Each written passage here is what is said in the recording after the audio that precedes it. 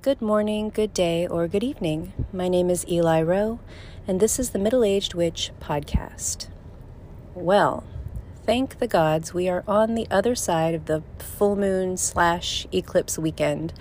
I have just been a hot, sloppy mess, and I hope that you're doing better than I've been doing. Mercury Retrograde is still raging, so I'm not letting my guard down yet, but Jesus, that eclipse energy was unreal. We will be sliding into Gemini season this weekend, so that's going to be another shift, but hopefully we'll be able to get our legs back underneath us soon. In the meantime, I've been reading a lot of messages and emails this week, and I feel like this season has come in pretty hot for all of us, but I'm really touched and humbled by the messages I'm receiving. Some of the magic that you are all experiencing in your practices is really remarkable, and I am loving reading all of it. I think I've responded to everyone, but if you have written to me and I have not replied, please resend it. I don't know why, but I feel like there's someone I was supposed to talk to, and I'm just concerned that maybe I've lost a message or retrograde aided or something, or maybe I'm delusional. It's always a possibility. But anyways, resend it if I haven't reached out to you. But I do have a message from a witch called Kristen, and she had a bit of a conundrum, and I wanted to read it. I thought it was an interesting situation. She writes, first of all, I want to say I love your podcast. I listened to several, but yours is my favorite. Thank you very much. I have a question about a money spell. I applied for a job last month, and I did a money spell for a better salary. I used the money oil recipe from your podcast on a green candle with a carved salary dollar amount. I also used bay leaves with the amount written and burned them. The next day, I found a small plastic gold coin. It was in the parking lot of a business. I had gone inside for just a few minutes and it wasn't there, but when I walked back outside following the same path, there it was. It was very out of place, and I felt like it was a sign that my spell was manifesting. I've had 2 job interviews with this company since, and I was feeling pretty confident that my spell had worked. My problem is that the company I am currently working for has started absolutely killing me with required overtime, which is negatively impacting my mental and physical health. I can't help but feel like the money spell is the cause of this. Obviously, I wanted the income, but the spell was meant for a new job with a higher salary, and I did put that intention into the spell. So is there a way to fix this? Can I cancel the spell? I'm afraid that I will negatively impact the new job opportunity. So should I do a new spell? Any advice is appreciated. Now, this sounds exactly like some classic cosmic bullshit. The universe really thinks she's funny sometimes. But I agreed with Kristen that we should probably leave that original spell alone so that we don't interfere with the new job opportunity. And I told her that I think probably the best course of action is to work a new spell specifically related to all of the mandatory overtime and its effect on her physical and mental health. And again, she's going to want to be surgically accurate with the wording of the spell so that we don't give Mercury retrograde any room to twist her intentions around. So I just suggested a simple spell that says something like, whatever her boss's name is, stop scheduling me for overtime. My workload is light. My mind and body are at ease. And I just let her know if she's partial to candle magic, maybe consider dressing it with herbs like yarrow, basil, and rose for overcoming problems, dandelion, fennel, sage, and vanilla to help relieve stress, and then salt, lavender, garlic, or anise to support her well-being. And it might also be a good idea to feed her new job spell too, just to give it a little encouragement. And I've asked her to let me know how it goes, so we'll see. But I just thought it was kind of a good reminder of the importance of being very specific with the wording of our spells. And in this case, Kristen was. She was very specific that she wanted a new job making X amount of money. Well, the universe started working on that new job, but in the meantime, it started delivering on the money too. And, sometimes when it rains, it pours. I just thought that was an interesting situation, so I wanted to read it. Thank you very much, Kristen, because that was interesting. But today I wanted to talk about meditation. And this topic is something that's been on my list for ages, but with Mercury Retrograde being what it is, and with all of the chaos of eclipse season, I just didn't think I could put it off anymore. And the thing about meditation is that it just isn't like glamorous, fun, flashy witchcraft. It's very quiet. It's generally a solitary activity, and so it doesn't really translate very well to the modern social media presentation of what it means to be a witch. And I'm not suggesting that anyone here is a witch just for the aesthetics. I'm just saying that we don't generally see a lot of emphasis on meditation in witchcraft, and I think that's why it sort of takes a back seat these days. But it is important, and it does have a lot of value for everyone, but especially for witches. We are just as bombarded as everyone else in the world is by the news, by media, by work and family obligations, the bills we have to pay, the appointments we need to make. The list goes on forever. But as witches, we are also bombarded with synchronicities and dream symbolism and eclipse energy and just toxic vibes in general when we're dealing with people around us who are just really going through it. We feel that with them. There's so much mental noise all of the time, everywhere. And, here I go being an old crusty Gen Xer, but especially with our phones, we never give ourselves a moment's peace. There is rarely a moment that we are completely alone with our thoughts on a given day. And I'm guilty. If I'm sitting in a waiting room, I'm not just sitting. I'm not just observing and letting my mind be idle. I'm on my damn phone. I'm playing Sudoku. Or, I'm like Googling the lyrics, trying to figure out who sang the song that's playing in the waiting room. Or I'm reading some bullshit news story that makes my blood boil, or whatever the case may be. The constant mental noise is not good for us.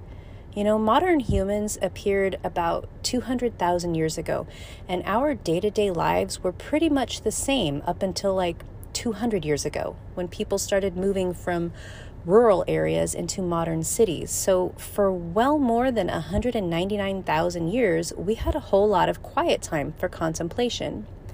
And I'm not arguing about the quality of life then versus now. My point here is just that evolution happens very slowly, but technology has moved insanely quickly, and we have not had time to evolve and adapt and adjust to the non-stop bombardment of our senses. So meditation is not just a good practice, it's necessary. It's healing, it's restorative. But what is meditation? What does that mean? What is it exactly? Well, very simply, meditation is just the practice of using mindfulness, which simply means to focus on a particular object or a thought or a mantra, to train the mind to come to attention and awareness and achieve a mentally clear and emotionally calm state.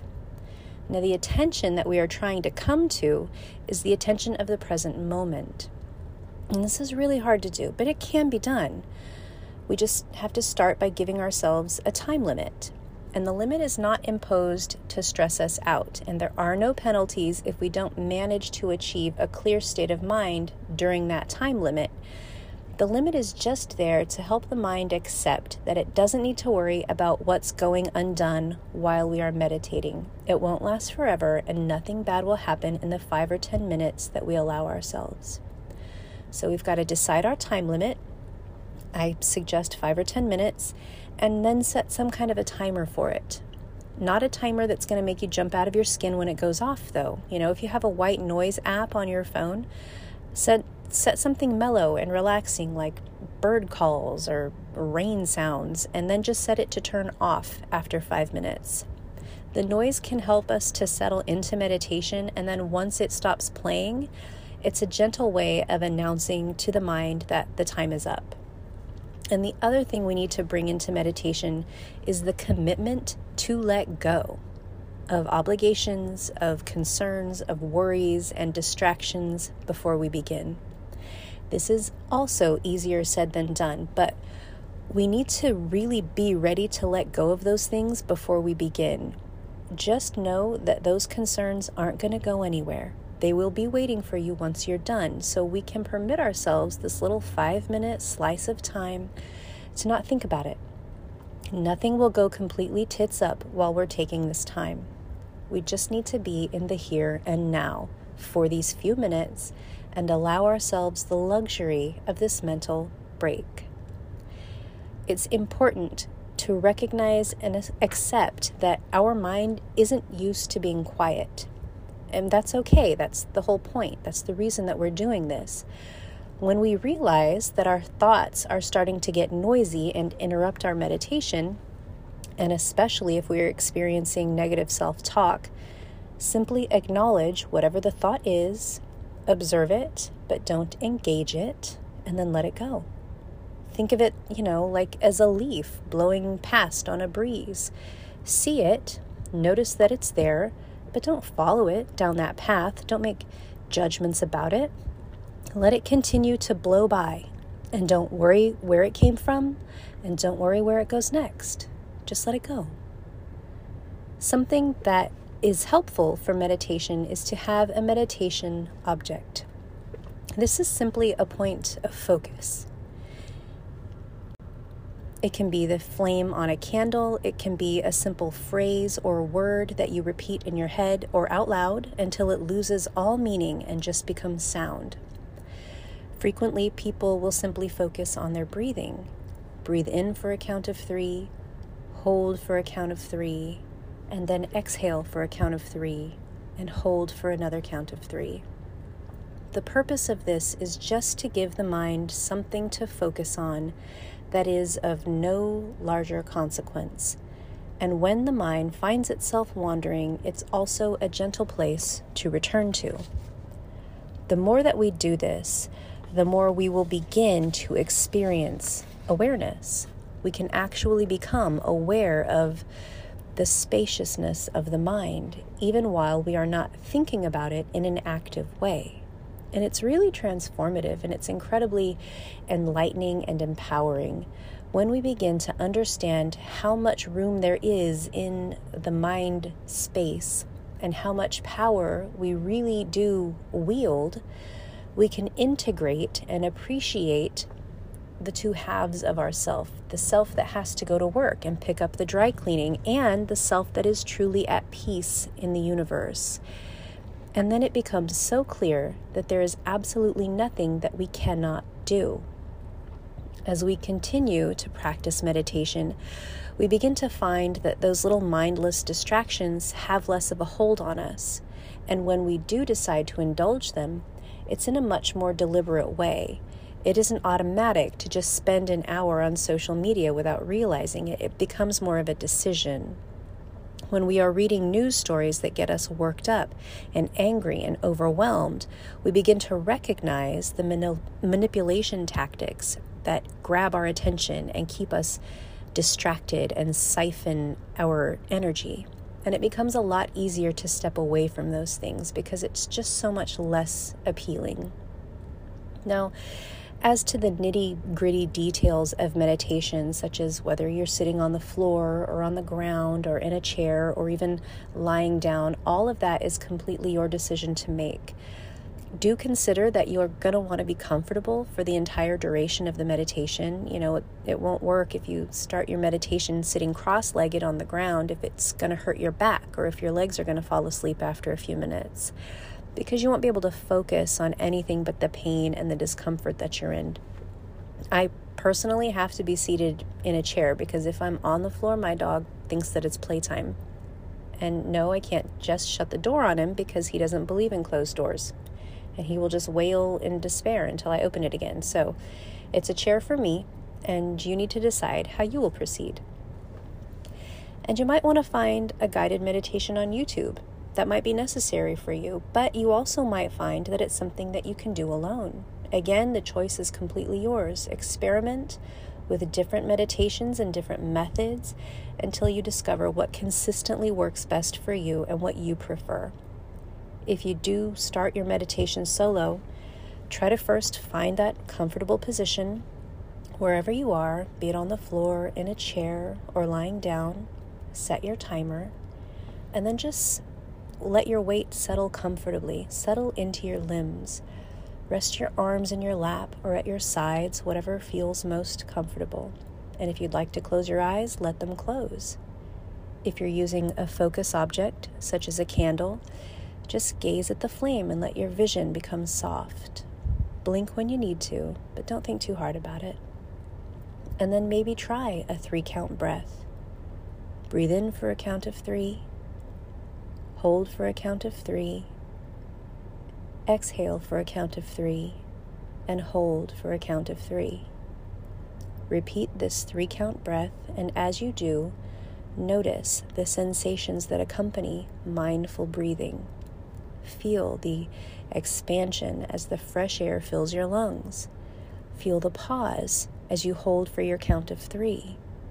Experience relief again as you exhale for 3, and then pause again as you hold.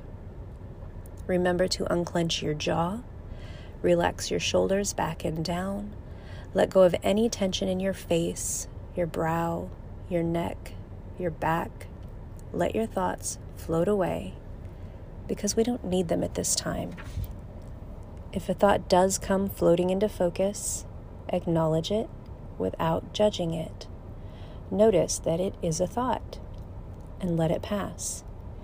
In the meditative space, we don't need these thoughts. They can wait for us to come back to them when we are ready. And once our mind is quiet, once our thoughts are far away and hazy, we can just enjoy the peace. Feel it surround us, pour over us. We are always safe in the meditative space. We are supported. The universe holds us here. It welcomes us. In this space, we are the universe. In this space, we are reunited with our ancestors, and we are reunited with our descendants. We are at one here with all of the versions of ourselves in every reality. In this meditative space, we recognize that abundance surrounds us. There is more here for us in this universe than we will ever need or want. Once we remove the barriers and blockages that our minds create, we can begin to access all of this abundance. The universe wants to give us what we desire. We only have to accept it. Once our time is through and we are done meditating, take a moment to come back to this reality. Move slowly, one toe at a time, one finger at a time. Bring awareness back into the body. Open your eyes if they've been closed. Take your focus away from the candle flame or whatever focus object you may have used. And remember to take something with you from every meditation session. If it's a feeling, a sensation, a realization, whatever it may be, hold on to it. And as we continue to do this repeatedly, and especially as we make it a habit, we will find that those 5 or 10 minutes go faster and faster each time. We will begin to look forward to it, and it's going to seem like it isn't long enough. We might want to stretch it out longer. Of course, this is entirely your decision to make. Maybe plan for 3 5-minute sessions during the week, and then have a 20-minute session on the weekend. It's our time. We can do whatever we like to with it. It doesn't need to be one more thing on the checkoff list. So if you're not feeling it, save it for a different day. If you can't do it in the morning because your mind is way too preoccupied with what's coming up that day to be able to quiet down, then save it for the evening. This is your work. This is for you. It doesn't have to be on anyone else's schedule, and it doesn't have to look like anyone else's practice. As a human being, this work is very essential to our own self-care, but as a witch, we can use these tools and these skills to better attune to our desired manifestations and the goals that we set for our spell work. Learning to subdue the mind's tendency towards negativity and negative self-talk is applied the same way during meditation as it is during ritual and during spell work. Meditation is a great way to practice opening roads, to call in manifestations and abundance. It's all interconnected. And even though it isn't exciting and it doesn't look like much on social media, it is a very important part of a witchcraft practice, or at least it can become so. So, please write to me and tell me what tips and tricks you have for helping make meditation easier and more enjoyable, or write to me for any reason at all. On Instagram or Facebook at @middleagedwitch, or email me at eli@middleagedwitch.com. We will talk again next week. Good luck this weekend, Geminis. Happy soon-to-be birthday. My name is Eli, and this is the Middle-Aged Witch podcast.